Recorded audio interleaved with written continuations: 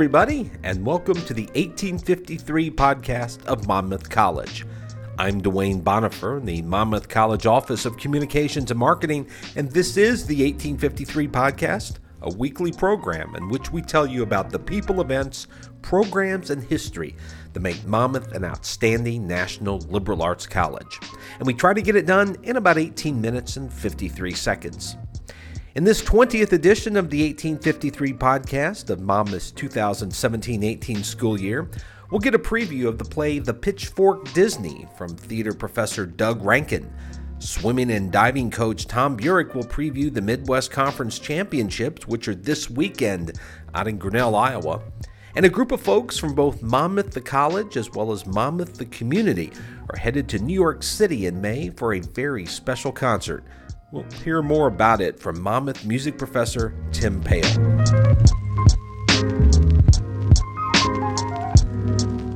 This is the Monmouth College 1853 podcast, and I'm Dwayne Bonifer in the Monmouth College Office of Communications and Marketing. Before we visit with this week's guest, a reminder about several big upcoming events happening here at Monmouth College. We'll hear in just a few minutes from theater professor Doug Rankin. He'll preview his department's production of The Pitchfork Disney. But while you're listening to the podcast, why not make it a twofer and go ahead and get your tickets for the production right now? For more information about ordering tickets online, check out the Monmouth College Department of Theater website. And that address is monmouthcollege.edu/theater, and that's theater spelled R-E.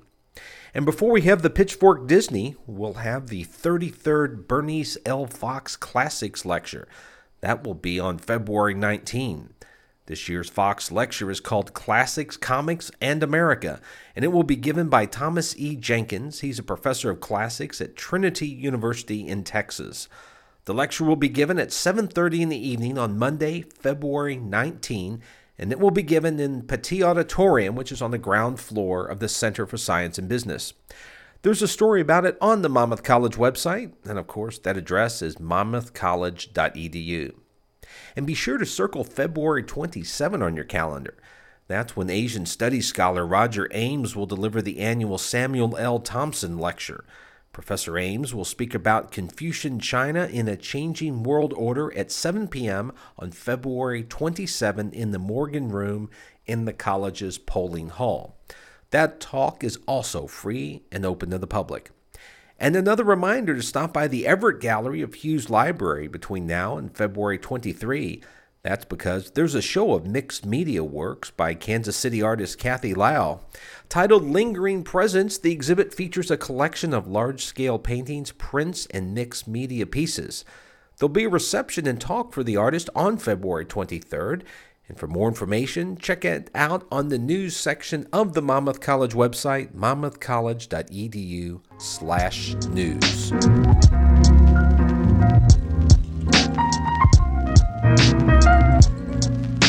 One of the more important plays of the 1990s will be staged this month at Monmouth College, and that's Philip Ridley's groundbreaking play, The Pitchfork Disney. It will be presented by the Monmouth Department of Theater from February 22 through February 25 at the college's Fusion Theater, which is at 230 South Main Street, right off the Monmouth Public Square. Monmouth Theater professor Doug Rankin is directing the production of The Pitchfork Disney, and as Doug says, it's a play that has influenced a lot of artists, including the filmmaker Quentin Tarantino. Pitchfork Disney is a very strange play. It is from about 1992, and it is considered one of the seminal pieces of theater in the 1990s.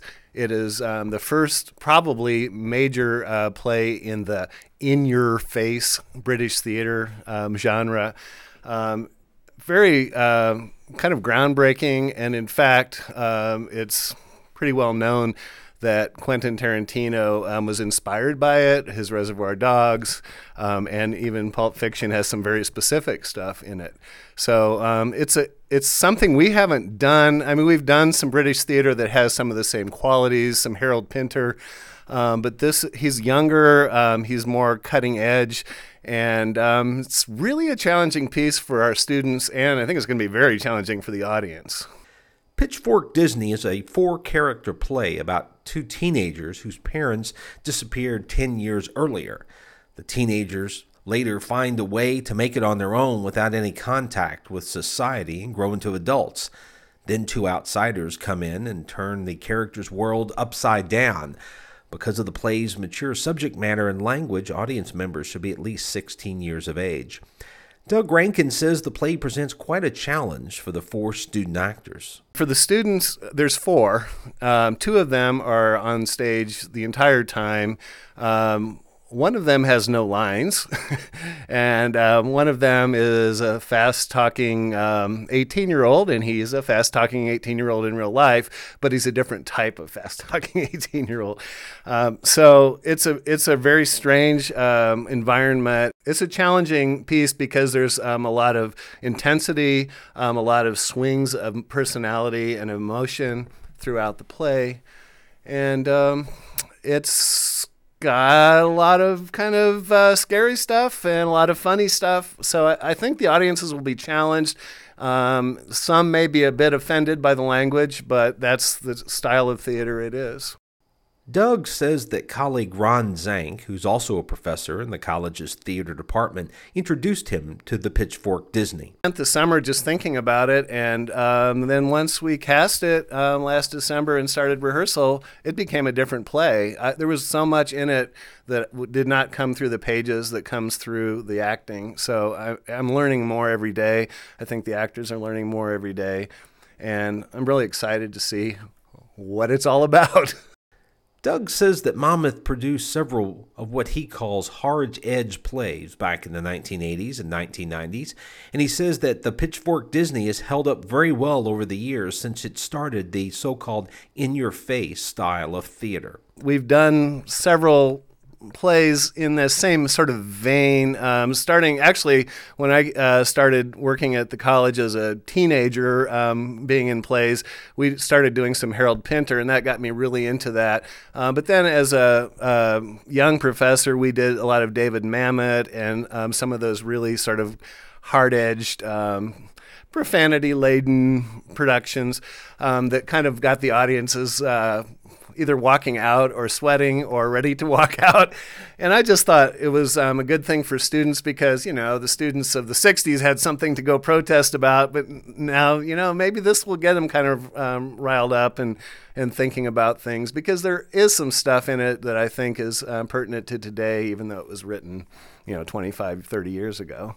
It's mostly about people, I think, loving people and having relationships and surviving adversity, which is what a lot of people are doing right now.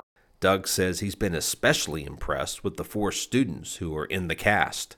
They're really into it, and I was nervous casting them because I didn't know. They hadn't even read the whole play when they were cast, but they seem to have just thrown their whole selves into it. And even in the pretty difficult racy scenes, they're totally excited. That's Monmouth Theater Professor Doug Rankin. He's the director of the Pitchfork Disney, the latest production by the college's outstanding Department of Theater. The Pitchfork Disney will be produced from February 22 to February 25 in the college's Fusion Theater, which is located at 230 South Main Street, right off the Monmouth Public Square. For more information about tickets, check out the Monmouth Department of Theater's website, and that address once again is monmouthcollege.edu/theater, and that's theater spelled R-E.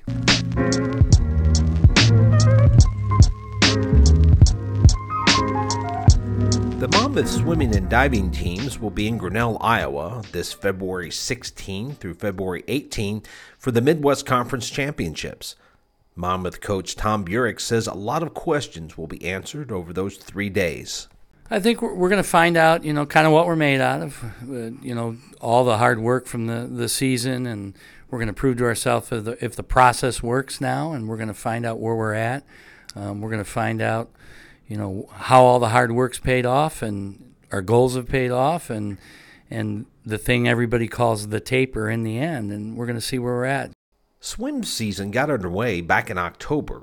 Conditioning and practice began even longer ago, and Tom says his team is focused heading into the conference championships. We seem pretty focused. They seem ready for this meet and excited about this meet.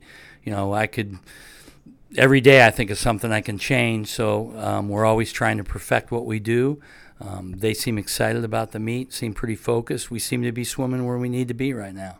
Tom says that one of this year's pleasant surprises has been the production by his freshman class. It's fun to see this year. Our freshmen are really big contributors, and that's a good thing. It's a good thing for the upperclassmen to see them and help them out and guide them, and it's fun for the freshmen to be part of the program and contribute right away. That's been a big, huge, good big plus for us. This is Tom's 5th season as Monmouth's head swimming and diving coach. This is his first group of seniors in that he worked with them from when they were recruited through their senior season here at the college. Tom says his seniors are especially focused right now.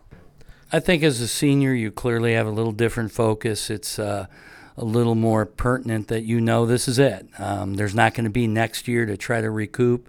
They're pretty focused on their goals, and they know what they want to do, and they're very aware. You can tell that, hey, this is it, the last hurrah, and it's fun to see all the other teams and swimmers you've swam against over the years, and that's going to be enjoyable and fun and a big meet for them.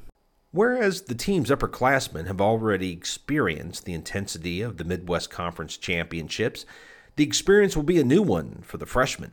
And Tom says that he's taken several steps to ensure that they are mentally prepared.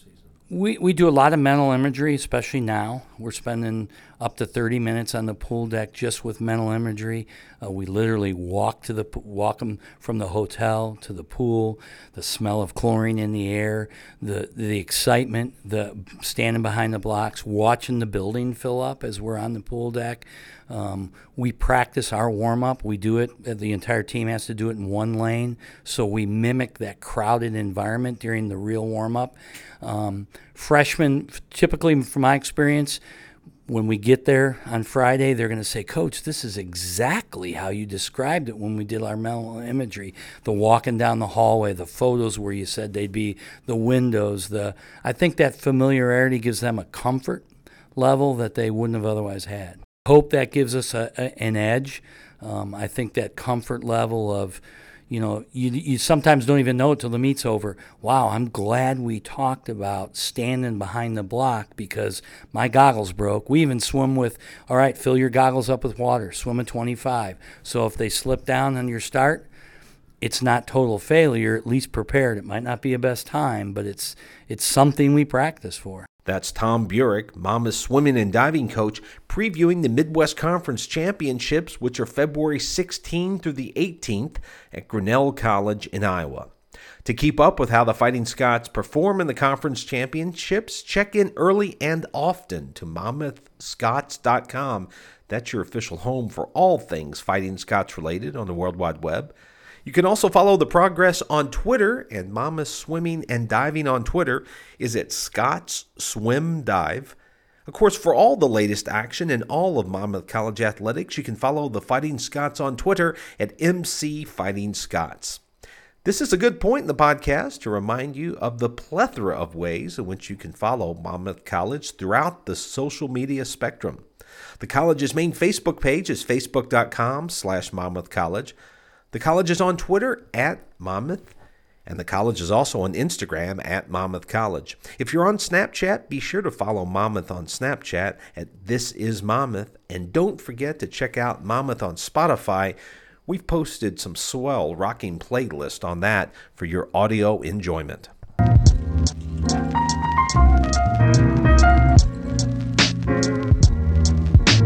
You're listening to the Monmouth College 1853 podcast. I'm your host, Dwayne Bonifer, in the Monmouth College Office of Communications and Marketing. Tim Pahel is a professor of music at Monmouth College who's also the director of the college's choral groups.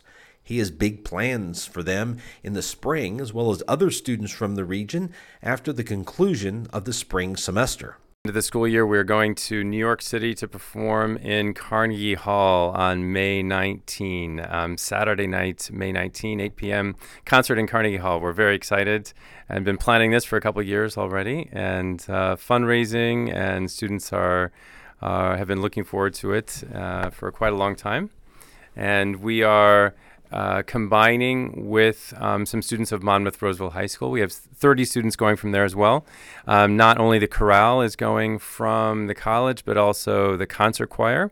So that's one of the first times it's been a multiple choir effort from the college. The concert choir now also have some faculty and staff in it, so we have at least one staff person going as well.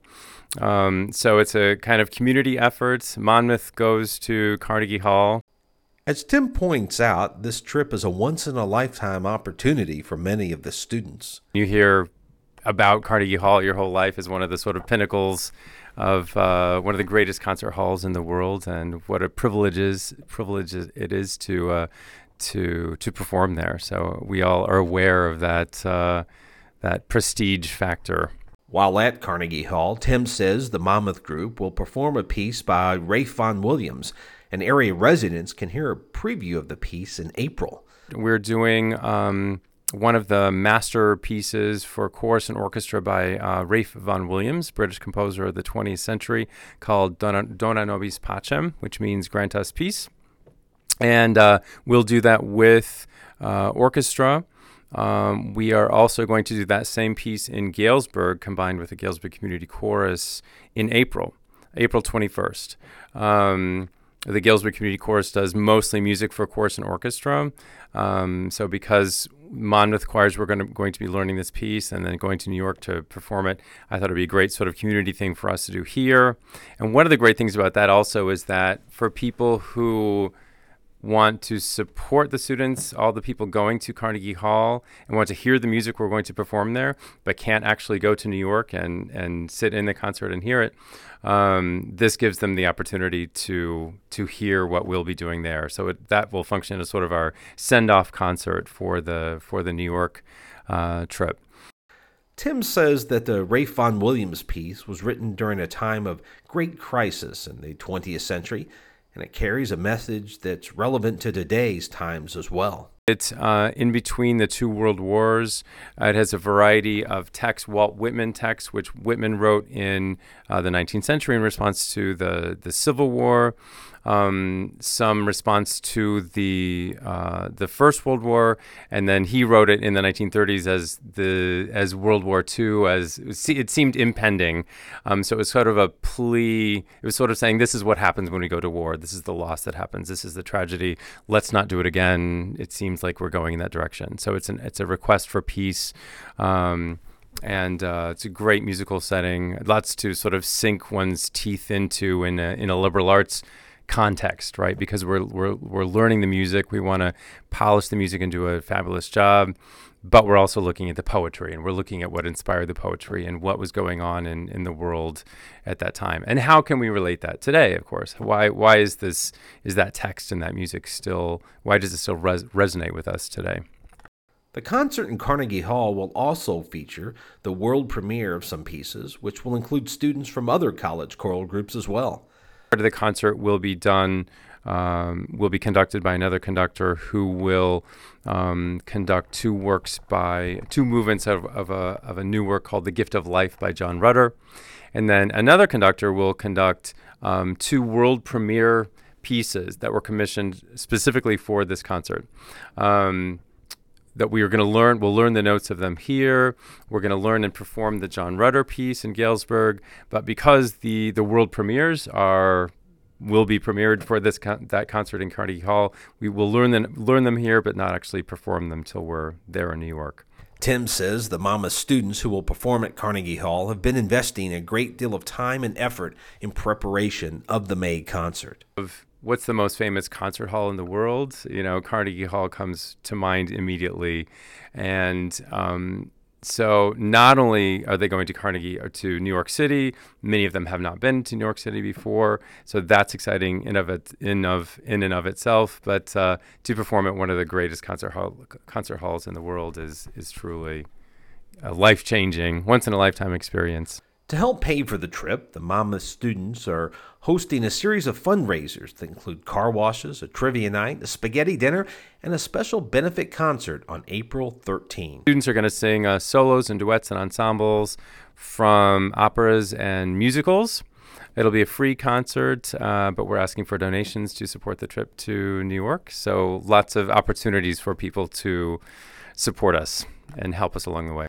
As Tim points out, preparing for the upcoming May performance at Carnegie Hall, as well as the other annual spring events on campus, are a constant reminder to him of what a special place it is to be at Monmouth College. Fabulous job. This is, I can come to work and I'm making great music. I'm working closely with students who are talented, who are excited about making music. It does not feel like a job.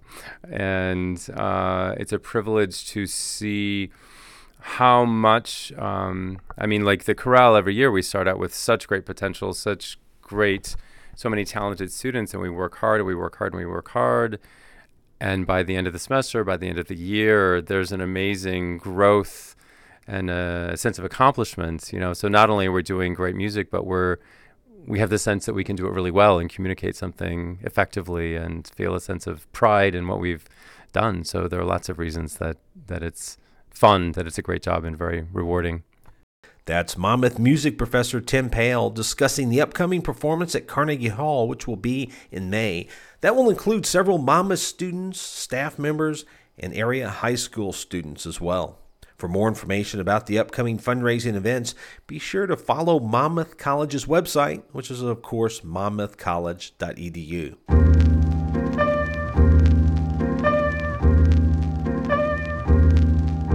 Looking ahead to next week's 1853 podcast, we'll hear from some educational studies students who are part of a new Monmouth College initiative. We'll hear from the student who's behind creating some of the art that goes along with the Monmouth College theater posters. And we'll check in with the friendly folks over in Huff Athletic Center to see what's happening in Monmouth College athletics. And that's going to be a 30 for this 20th edition of Monmouth College's 1853 podcast. I hope you've enjoyed this program. Tell us what you think by firing off an email to us at news@monmouthcollege.edu, and be sure to put podcast in the subject line. Until our next edition, this is Dwayne Bonifer in the Monmouth College Office of Communications and Marketing. Thanks so much for listening. Have a nice day, everybody. So long, everyone.